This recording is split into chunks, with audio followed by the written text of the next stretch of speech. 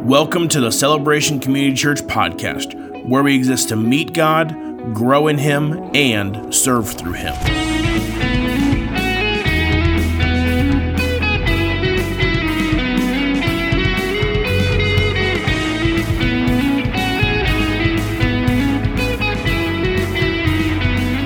Welcome to the Celebration Community Church podcast. We are so lucky and blessed to have, hailing all the way from Santa Fe Drive, Colorado, the one, the only, Annika Carter. Nailed it. No flaws in that entire sentence whatsoever. Much to Annika's chagrin, I like to mispronounce her name, which is like the typical cliche thing. You and everyone else, so I know, it's okay. right? What is the worst pronunciation that you've ever... Annika. Annika's the worst. Annika. I don't mind Annika because I get it. Logically, I get Sure. it. But Annika's just weird. Like, it doesn't even sound right. And so then I just kind of a little bit get offended because I'm like, that's a weird name. Like, why? Annika. Yeah. That is. If I ever read A-N-N, Yeah. I-K-A, I would go for Ann, but Right. not the Ika part of Yeah, that. the Ika's what's So, weird. Very, very strange.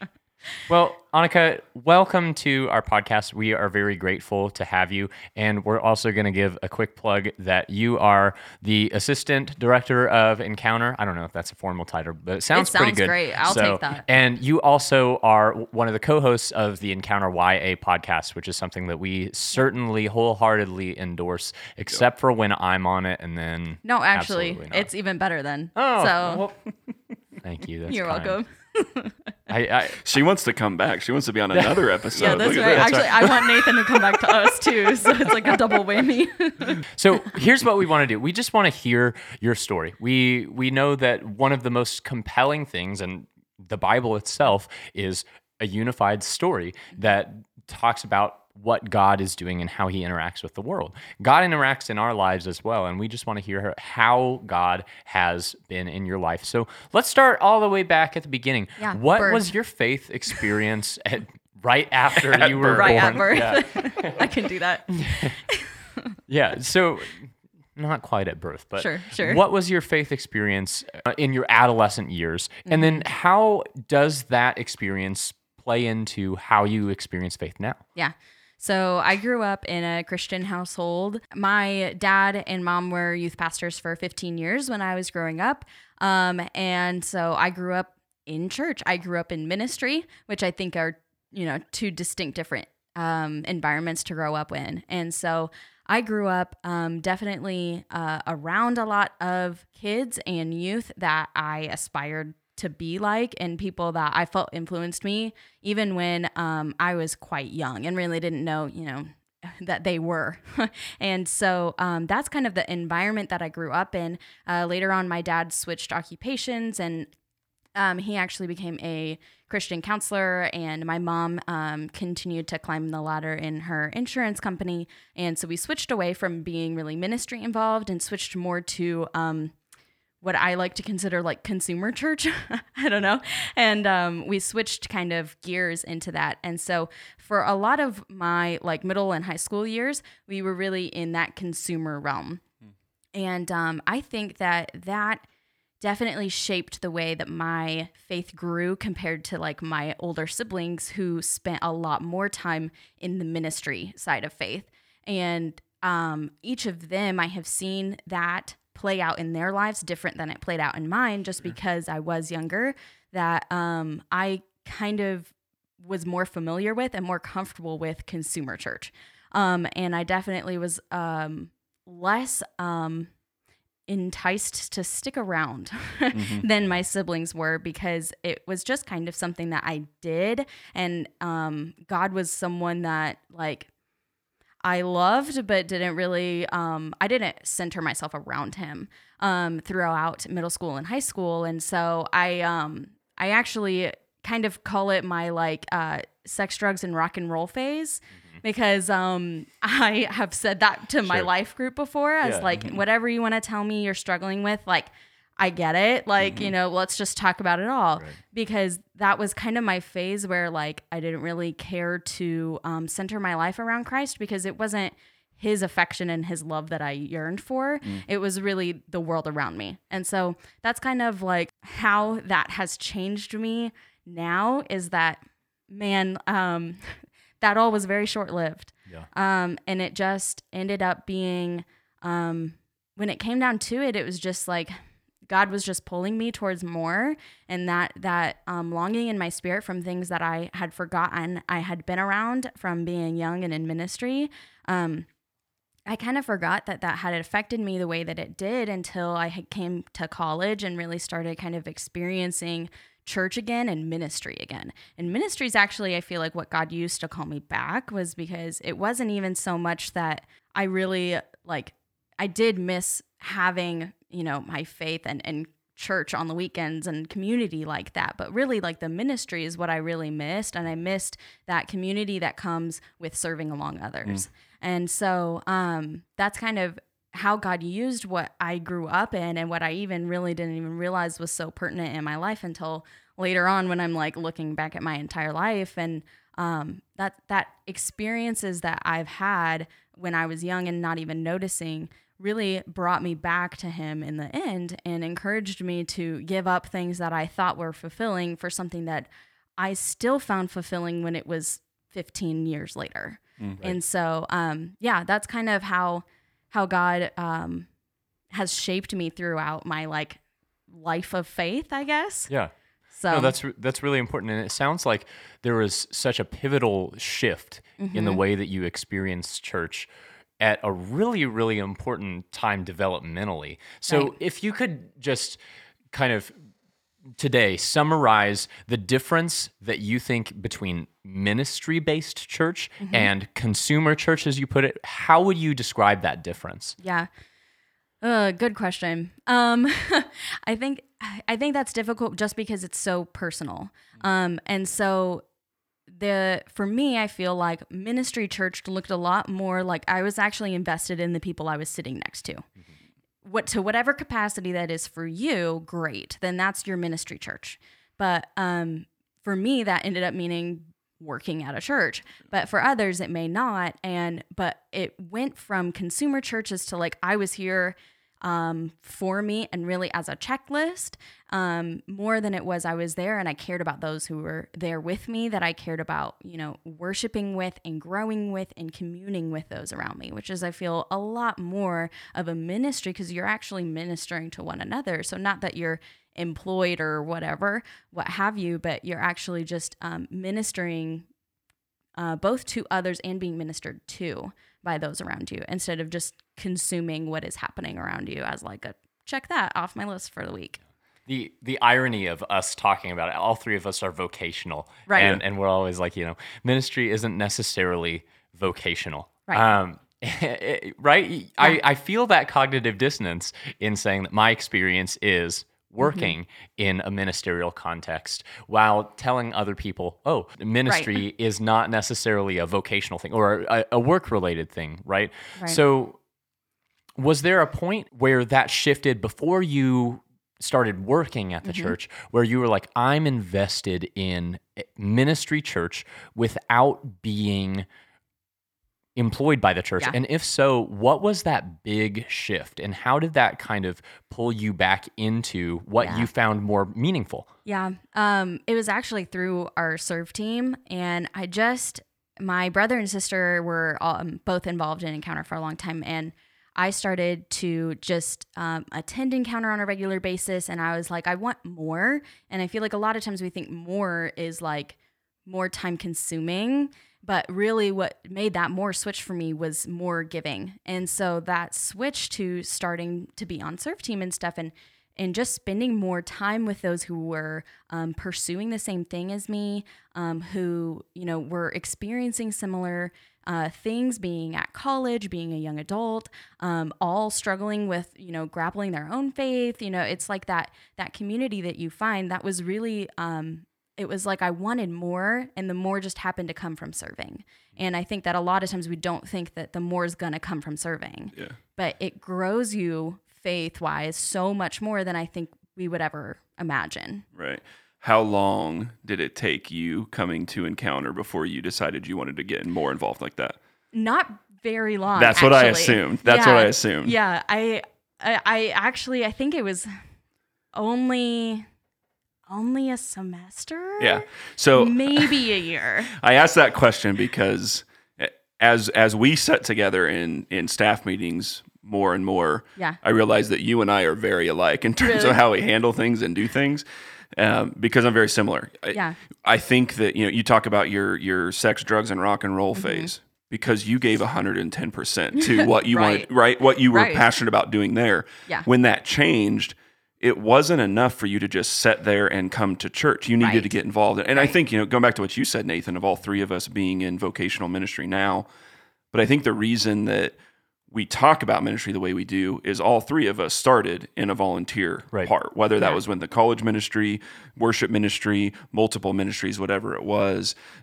It didn't start as, hey, I'm going to get involved with the church now when you have a job for me. Like, Right. it all starts with service. And so I assumed your answer was going to be it didn't take long because I can't just sit there and say Right. that something's important to me and not be actively involved in it. Right, right. And I sense that in you as well. Yeah, yeah. Which is, I think, interesting too, because I am very much that way. And so, in the in between of like my previous passions and ways to my God driven ways, it like absolutely obliterated me to be like, Yeah, that's the hardest part. double-sided. Yep. It was so difficult because it just wrecked how I naturally operate. So it was so difficult to try and like reckon these two sides of me and reconcile those two. And they just don't, because one was not centered around God. Yeah. And so it just like, once I like made that cutoff, I was like, hands up, because I was Yeah. just like, everything's gone now. Like Yeah. I'm just totally in it to win it now. Yeah. Like it's Yeah. gone.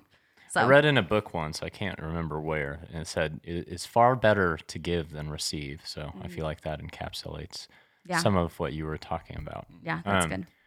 You just talked about your hands up, let's go experience, and we kind of jumped the gun because I was so interested in your discussion of what the consumer-based church was versus the ministry-focused church. But you come to college, obviously, at the Fort Hays State University, Right, right? You're on the absolutely. dance team. What got you involved in Encounter, and what precipitated that hands up, let's go, my conscience is clear, and Jesus is at the center kind of commitment from you? So, relationship. I had been in a relationship with this guy for 4.5 years by the time we ended up breaking up. And so we were together we were long distance when I lived in Missouri. And then when I moved back to Denver, we were together. And then we were long distance when I moved to college. And we had just been together for a long time. And as I was coming to Encounter my freshman year, the more and more I attended, the more and more my heart yearned, the more and more the Spirit was calling me, and the more it was just like undeniable. And that the hands up came from, the more I tried to converse with him about it, he just was on a different spiritual path than me. Him being your boyfriend. Him right? being my boyfriend, yeah. He was just on a different path than me, and I tried so hard to make that work and for our paths to line and to mesh them together because I wanted that so bad, and it just didn't. And the more I pushed, the more it became apparent that it would end up hurting him. And so the more and more I submitted these areas of my life to God, and the more successful those areas became, then the more apparent it was that that area of my life was completely untouched by God and His hand. And so that kind of all stemmed into, all of a sudden it was just like, okay, this is like the last area, and it's a big area that I'm not willing to give.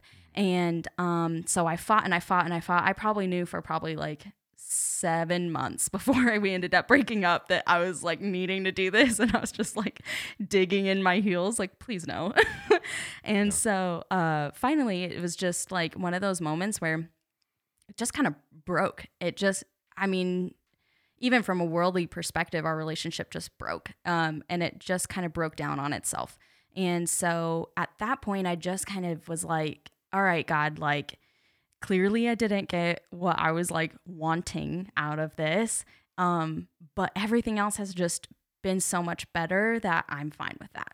And so that was my hands up, and I just remember like crying, and just being repeatedly very intentional. I told myself, I was like, you're not going to let this pass you by. You're going to take it. And so I remember being like, okay, every single day I sat down and I cried. I listened to worship music and I prayed about it, because I was like, I'm just going to give this to God every single day until I realize what he had from it. And so that's just, that in turn set off this chain reaction in my life of like, all of a sudden, every part of me was submitted to God. And it was no longer this duality and that tension that I was feeling. And so that really was like what led to that moment. I think that answers. Yeah, So absolutely. it was a lot, but I mean, that's like condensing, you Sure. know, but I Right. mean, that was really, it was really that. And I was actually on Easter. So wouldn't you know it? The Lord was like, I have something extra for you today. Congratulations. So yeah, it was just, that kind of happened. And then it just became easier and easier to submit, because it was truer and truer that there was good that came from it.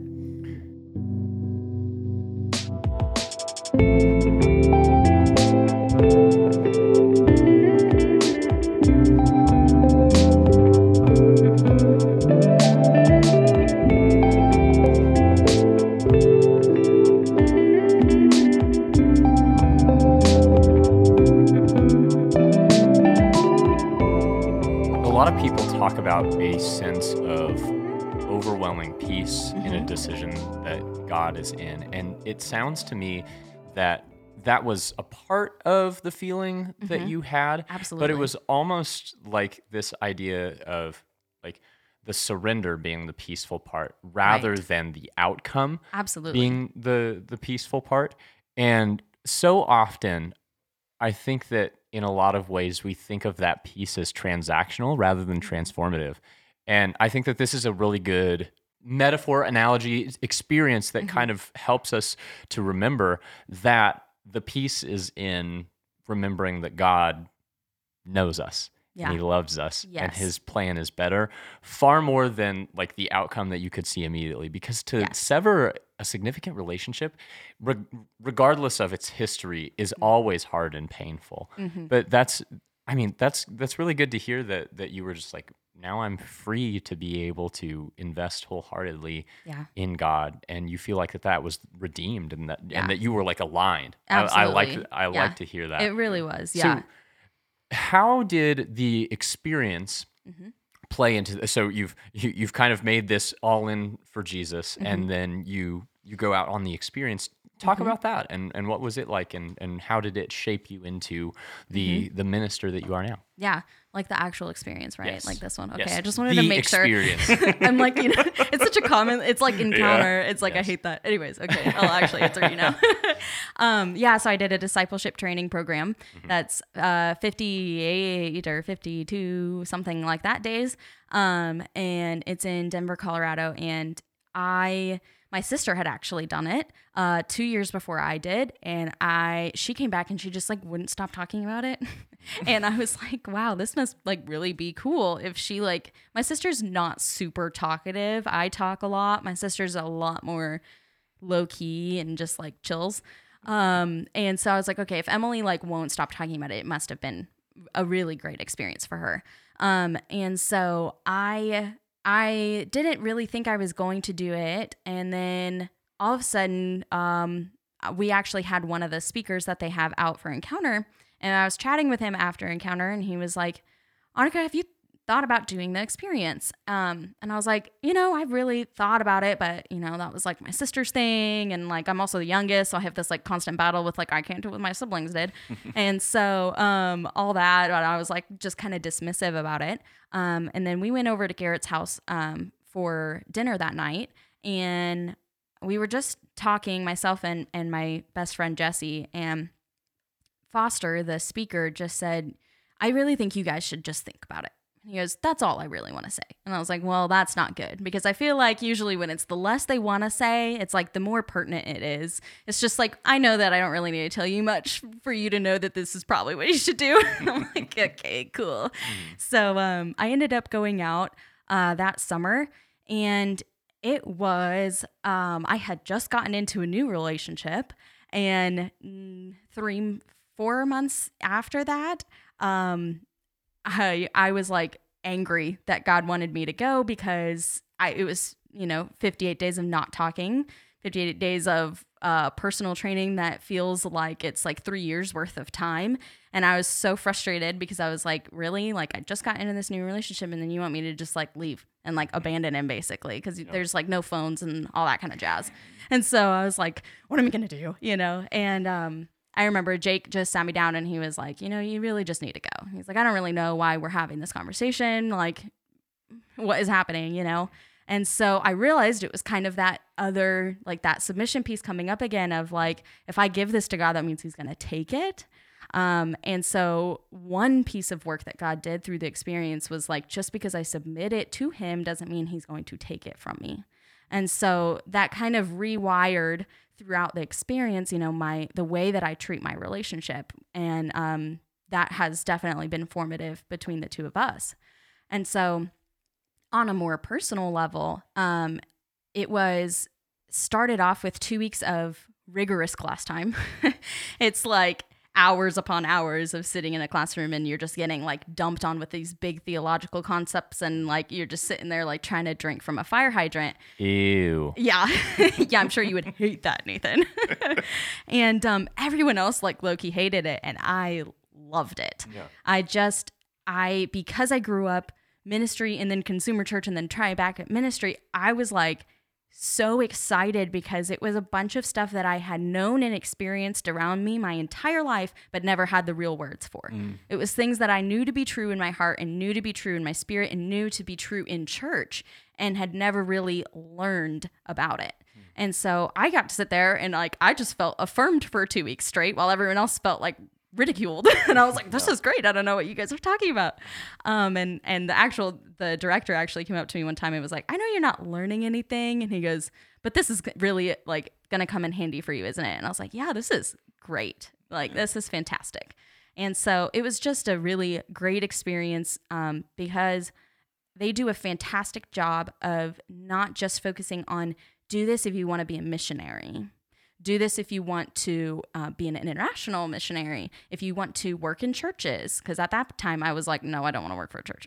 And so they do a fantastic job at just bringing people in and teaching them how to live on mission, which goes back to what we were talking about earlier. And they just do a fantastic job. And I left there like a total launching pad of just like, okay, so no matter what I end up doing, no matter what I end up doing as my occupation or to fill my days with, I know that my purpose and the reason for whatever I'm doing is not for anything here. And I just became very confident in and affirmed in the fact that no matter what I chose, my reason was always the same. And so that's kind of how the experience really changed me. And I actually left there super confident that I was not going to work for a church. Not any more confident that I was actually going to do anything else.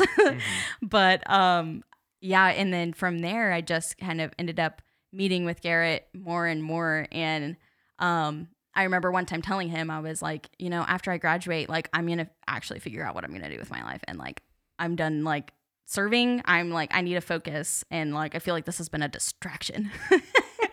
And Garrett goes, okay. And then like 2 months later, he was like, do you want to work for me? And I was like, yeah, I do. Actually, thanks. I'll take that job. That's awesome. Yeah. I remember there being, I should say that into the microphone. I remember there being a very long period of time that you felt that uneasiness of what am I going to do for the rest of my life? And I feel like that is such a hard question that every single young adult kind of approaches at some point in their life. I still feel like I'm approaching that. Yep. Like, what am I going to do with my entire life? But for now, you've found peace and comfort in the college ministry. Yeah. Is that a difficult place to be? Is that a fun place to be? How do you feel about college ministry? I love it. So far, love it. I actually taught dance for a while, and I always like complained when I got stuck with younger kids. I always wanted to work, like I have to work with at least high schoolers. And so working with young adults is like great, you know? Yeah. I just, you know, I've done it a lot, so it's not like I can't do it. I can exercise my peace muscle and like work on it. But I just personally, like, I love the tug and pull between things that are really difficult and hard conversations and love. And I just like, it's hard for me to dismantle one from the other. And it's just like who I am as a person. Like I love both really difficult conversations and vulnerability, and then the love that meets you thereafter. And so I love young adults because they want that a lot more than like younger, you know, especially like you can't really do that like in kids ministry. It's like a little more difficult, like during Bible school on Sunday. Yeah. And as you know, it's just developmentally inappropriate, right? Absolutely. Like the whole beauty of the young adult ministry is the marriage of like moral responsibility with the competency to figure that out. And and that I'm saying that in no sort of shade in any way. Like I taught middle schoolers. Middle schoolers are not morally responsible for their actions because they're so motivated by like pressure to fit in and hormones. Like yes, and kid there's could like throw so something much across my there, classroom. I could say, "What are you doing?" And I don't know. And that's totally legitimate. Yes. I think that some college people can. Yes. I in college could still be like, I don't know. But for most of them, they're starting to develop that and kind of to figure out those bigger questions of like, what do I want my life to symbolize? Right. And they've witnessed that too. Like they've witnessed around them the tension and like it's no longer really viable to ignore. And so I love that. I love meeting people in that because like that's where personally I find that very satisfying to meet people in that area. And so I've found a lot of satisfaction from young adult ministry because of that and because I really love that area. And what I do kind of like scratches both my itch of creativity and more biblical study. It does kind of like an all around with everything that I do. And so it's like, that's perfect for me. It allows me to be creative and be innovative, but it also scratches like my business itch and I get to work with people and consult and plan and event plan. And then I also get to do personal coffee ministry where I just sit with people and meet them in the tension. Yeah. It's like, well, bam, what else, you know, can you do that does all of that? I know. The flexibility of the ministerial position is very fun. Yeah. And you kind of get to try your hand at a lot of things. I like to think that I'm like a 7 of clubs of all trades, but a master of none, you know? Yes. Definitely not even to the Jack status. No royal cards for me. Can you tell us like one of your favorite stories that has come from your ministry in Encounter? Yeah. So I was really thinking about this and it's hard because I just don't know. There's too many, but maybe not your favorite, but just a memory that encourages you and gives you hope. Yeah. How about that? Yeah. One of the like most recent ones I would say that was really encouraging is just, I feel like lately I've been able to witness a lot of fruit, and that's something that I've been in ministry for exactly almost a year, just over. And so far, I really feel like I haven't gotten to see that because it's just, that's not how it works.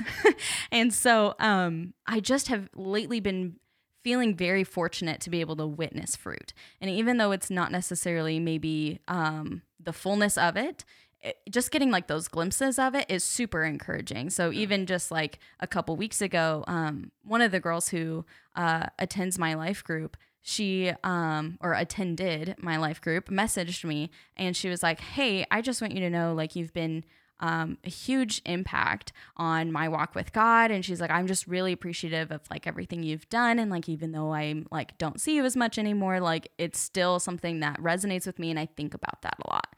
And so getting to witness that growth and like all I got to see was really the thank you, which is not always the case, but even though that was all that I really got to witness, it's kind of like this marking post of growth that's happened in her life.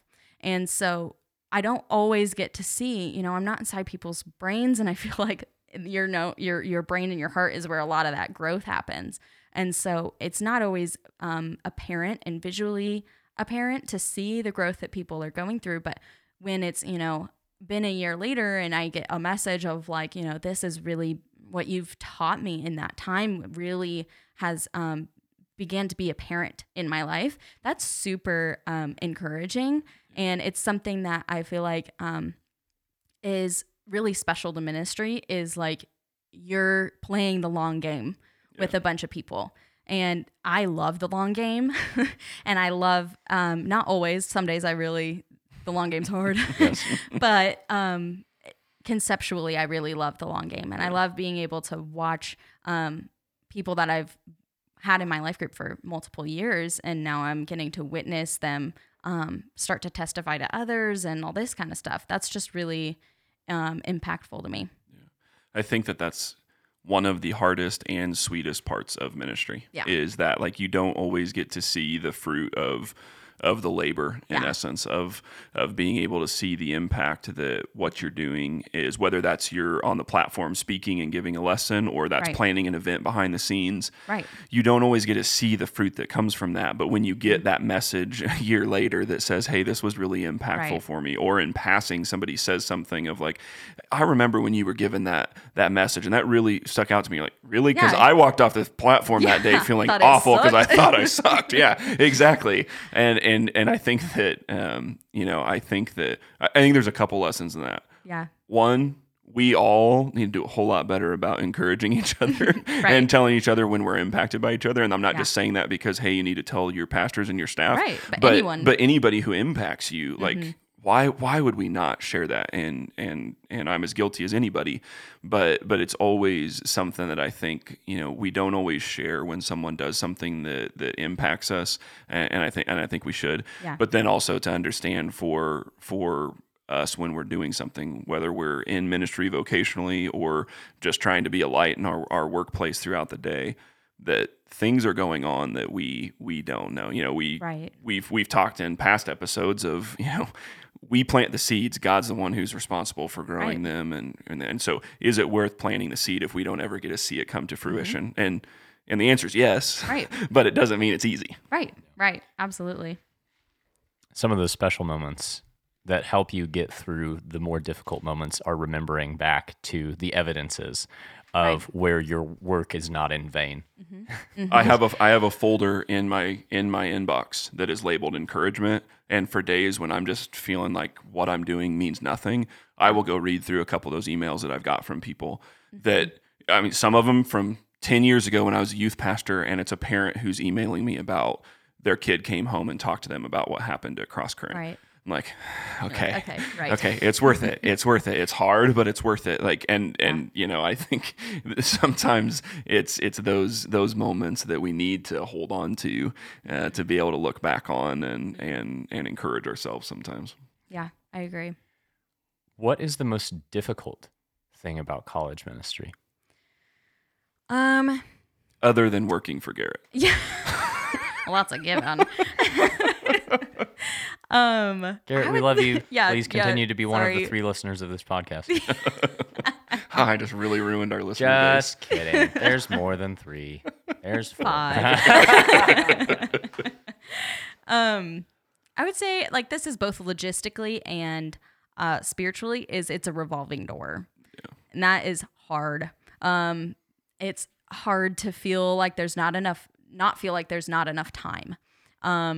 Like I was saying, like it's like sometimes it takes like a whole year to really acknowledge and see the growth in yourself and be able to convey that and all that. And so a lot of times that results in students who come in as juniors or seniors, and you just feel like there's not enough time. And even if they come in as freshmen, it's hard to feel like there's enough time between freshman year and when they graduate, and you want them to feel like a certain level of preparedness.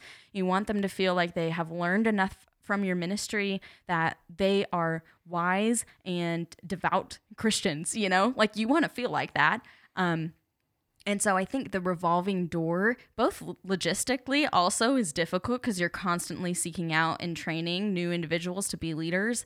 And so that's difficult. But then also just from a personal baggage or weight standpoint of not carrying the fact that you feel like you have to reach a certain level with every individual before they graduate and before you send them out. That has been hard for me because I feel like I want people to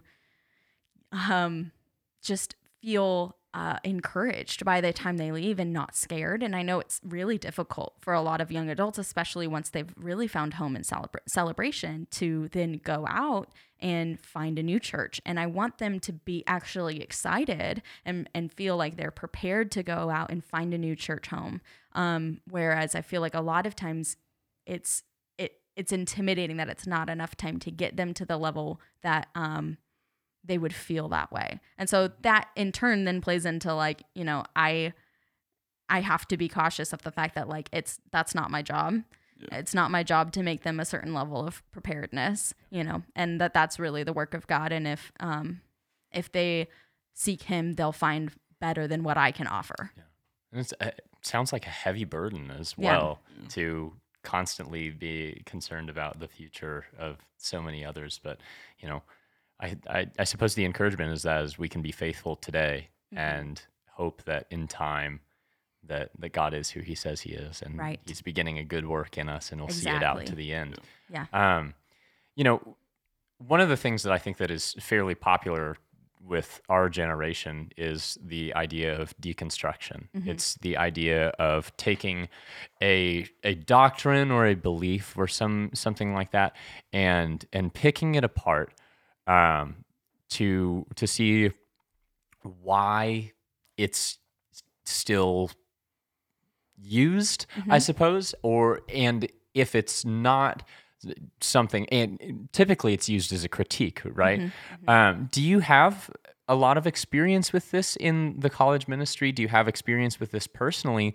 And what do you find any value in deconstruction? And if so, is there? And if not, what's a better alternative?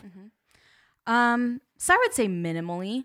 I wouldn't say maybe to an extreme, perhaps. I would say most commonly it's actually, in my experience, it would be a more subtle and almost passable version of deconstructing. So I feel like most young adults experience this in a fashion that isn't like, sometimes it is total rebellion and like total just throw everything out the window and like screw it all kind of moment. But I feel like it's actually most commonly in these subtle moments where like you're just not really sure what you believe anymore, which, you know, not necessarily that ends up always resulting in deconstruction, but I think that is often a very common root of it, is that people, especially young adults who grow up in a Christian home, I feel like personally I've witnessed the most common, and maybe that's just our location and things like that have a lot to do with that. But a lot of them that grow up in a Christian home have a hard time when all of a sudden you're met with a bunch of other viewpoints from Christians. That's hard, and that can often result in a deconstruction because I've seen it be basically used as a argument against the validity of the Bible, the validity of any argument that stems from the Bible too, and it can be used to really make kids question, you know, if I believe it is this way and they believe it is this way, and I am evaluating each of these, like how can they both come from the same word? How can they both come from the same God and it still be valid? And so I think something that I was thinking about when I was thinking about this question is how much this points to the importance of the home, and how much I feel like your guys' listening and audience is quite different than ours. Right. And so for us, we usually focus on what do you do when you feel that way? And I feel like for your guys' audience, it's more of a question of what do you do when perhaps your kids or those you know go through something that's similar. And I feel like that's an encouragement to those of you who care for your home and who care for your children, because this is a really a testament to, not that I'm saying, you need to lay out theological disagreements for your children and prepare them to debate widely. I'm not saying that, but I am saying that just the conversation and the environment around it's okay that Christians have different viewpoints. Mm-hmm. And it's okay that there are multiple ways of looking at it. And stressing the importance of the gospel instead of the importance of the other. And so that's one thing that I think that was one way, I guess, that I've seen deconstruction occur is it's often around this struggle between like, this isn't what I was always taught, or that what they taught feels like it's not enough. Yeah. And so that results in this kind of rebellion. And the other point that I wanted to say about it is that I think it's, to a degree, it's okay. You asked if it's valid, or valuable. I would say to a degree, yes, in the fact that, I know people, even I was just talking to a friend a couple weeks ago about, he has always grown up in faith, and he's like, I just have been questioning, like, not if God is real, not if, it's not like he's having trouble with belief, but it's like, it's this deconstruction of arguments and viewpoints that he's always heard narrated throughout his life. And he's like, I'm struggling with like, how do I walk through that and think through that and then think through the opposite and come out with my faith, And so, that is the other thing is encouraging you, if you are thinking and having these, this bigger pull to basically evaluate a viewpoint, that it's not bad. Yeah. It's okay to wrestle with God, and it's okay to wrestle with a concept. But there's always also that balance too of who are you taking in with you to do that? I think without bringing others in is where deconstruction gets really dangerous. Yeah.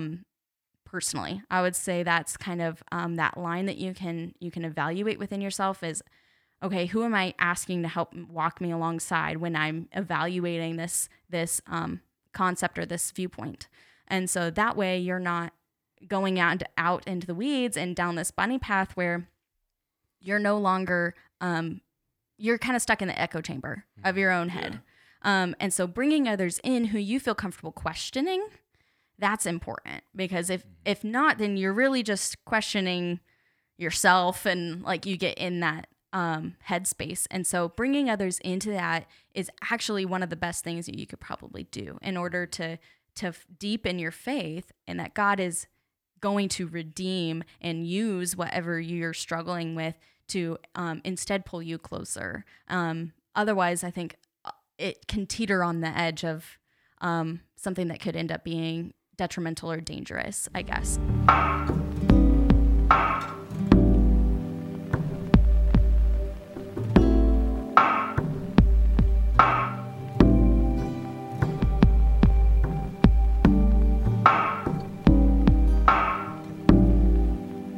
I think that we take a term like deconstruction and we automatically go to like the extreme right. of everybody like leaving the faith right. type thing, which is that accurate in our world today? Absolutely, it right. is. There's a reality that's happening. There's the exodus of the church. That's right. like, yeah, it's very real. Yeah. But at the same time, like you said, it's not all bad. It's right. it's another term for what we tell people to do of own your faith. Exactly. Right. Your right. faith is not the faith of your parents who have their experiences in ministry and out of ministry, or even your older siblings. Mm-hmm. Your experience is your experience, and if you don't understand why you believe what you believe, then it's not your faith. It's right. living out the faith of someone else or someone before you. The experience sounds to me like maybe that was part of that process for you. Absolutely. Those 2 weeks of heavy, where everyone else was like, ugh. Like that was the timing for you that was really good in kind of where you were at in your walk of kind of coming back to faith and now realizing like, okay, here's all these things that I've kind of subconsciously known all along, right. and now I can kind of develop for myself. Is that accurate? Yeah, absolutely. Yeah, that is. And I think that it's important to like think of the questions that may seem minute to us as like, especially as people in ministry. Like I have had multiple girls in my life group be like, just asking questions as to why is there so many translations? Things like that, I think we underestimate as to how how little of an idea and concept that is, right? But how impactful that can be on people's faith, and how impactful that can turn into this big deconstruction. Right. And so it's so important to just be okay with the fact that like you need to convey those things to your children, to your loved ones, of like as they come with questions, be willing to answer those wholeheartedly and not shrug it off. Yeah. Because that can really snowball into a very, not that everything, I'm not trying to say that, but it can end up really resting on their hearts. God's okay with our questions. You had so many like good points that I just want to riff on for like a couple of seconds. I'm so glad that you brought up, from the person who is with young adults, some advice for people like sending their kiddos up.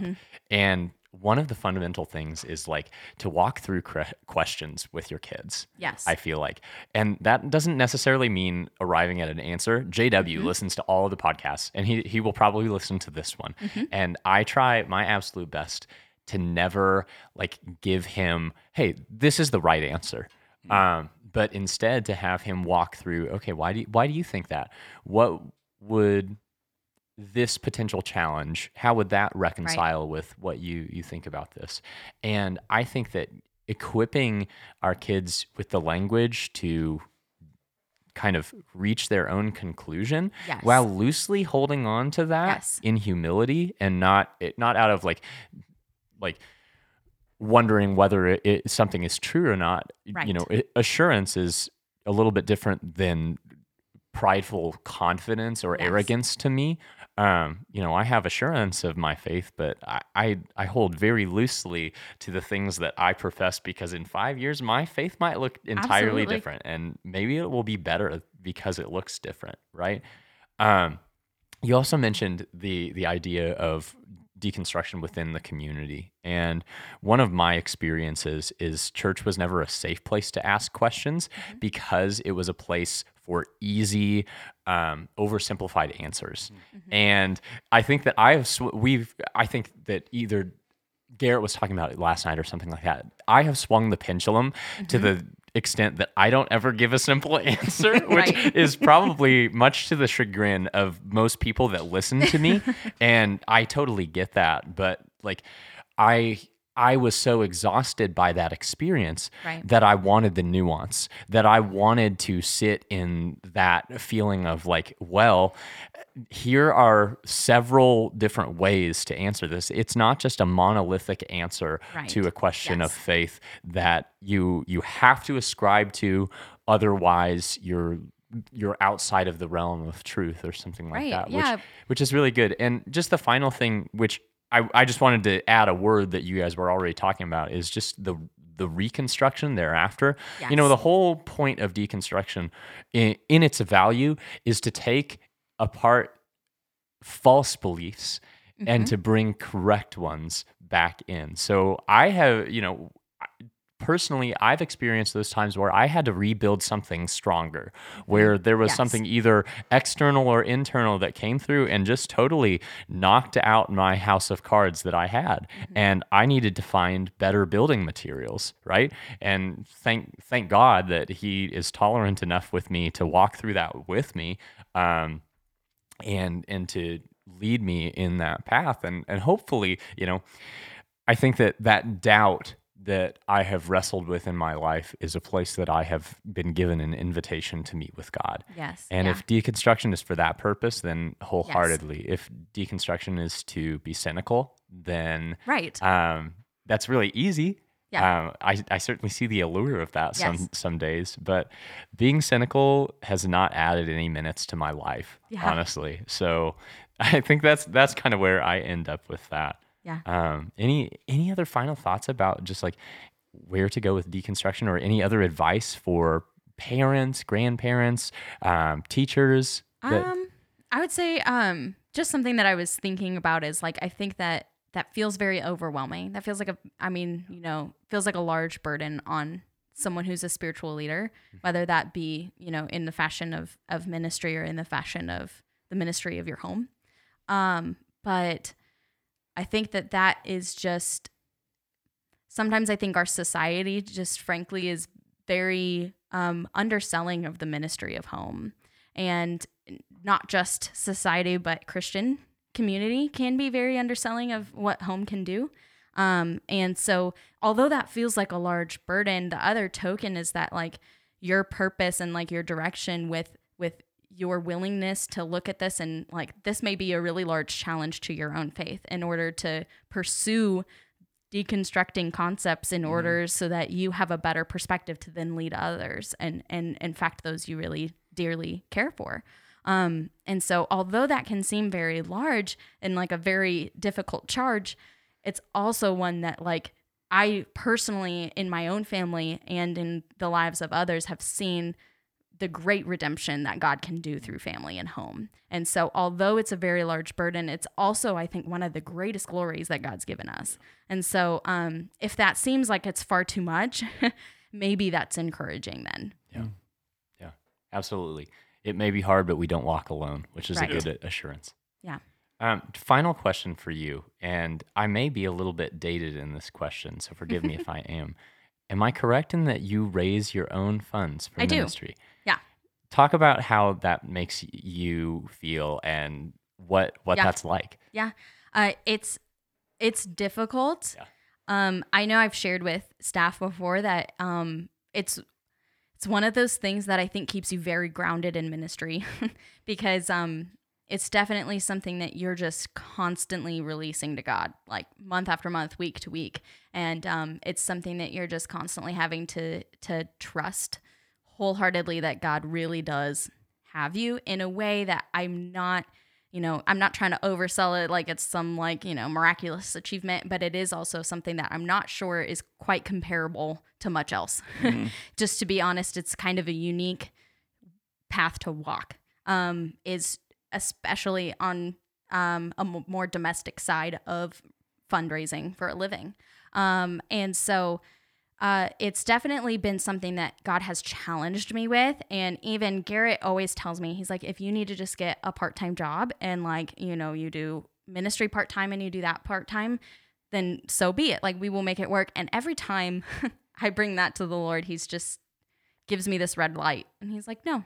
And it has been difficult and frustrating, to be frank, because I'm like, but it makes so much more logical sense. Like it really doesn't make much logical sense for me to live off of funds, especially where like I'm only a year in and it takes a really long time to build that rapport with others and to invite others to partner with you in ministry and to really, for lack of a better word, sell the ministry that you're doing.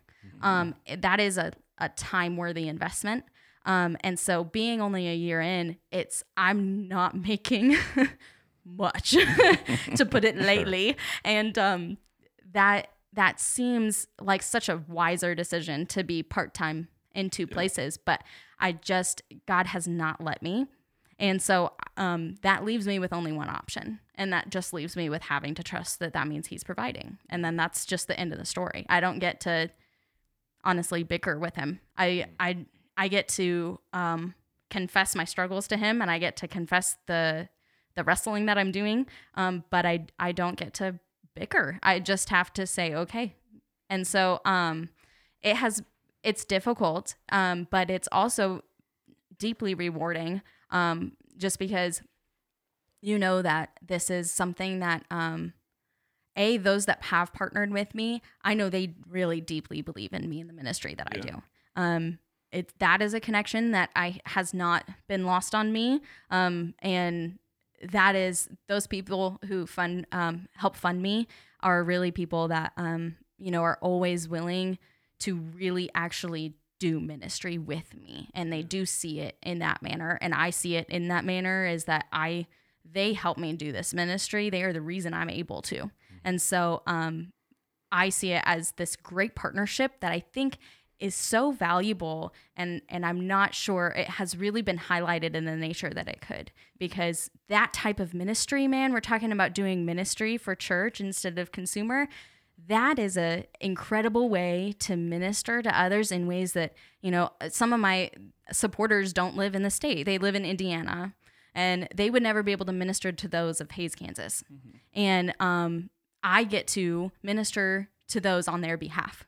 And that is a great type of ministry that I think is very sold, I guess, Yeah. or underrepresented perhaps. Mm-hmm.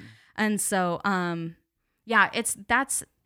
it's been a unique part of it. And when I was trying to decide if I wanted to take this job, Garrett was just like, you're going to have to fundraise. And I was like, okay, I had fundraised several $1,000s for the experience before. And I was like, I know how hard that was. And like, you want me to do it like indefinitely? Yeah.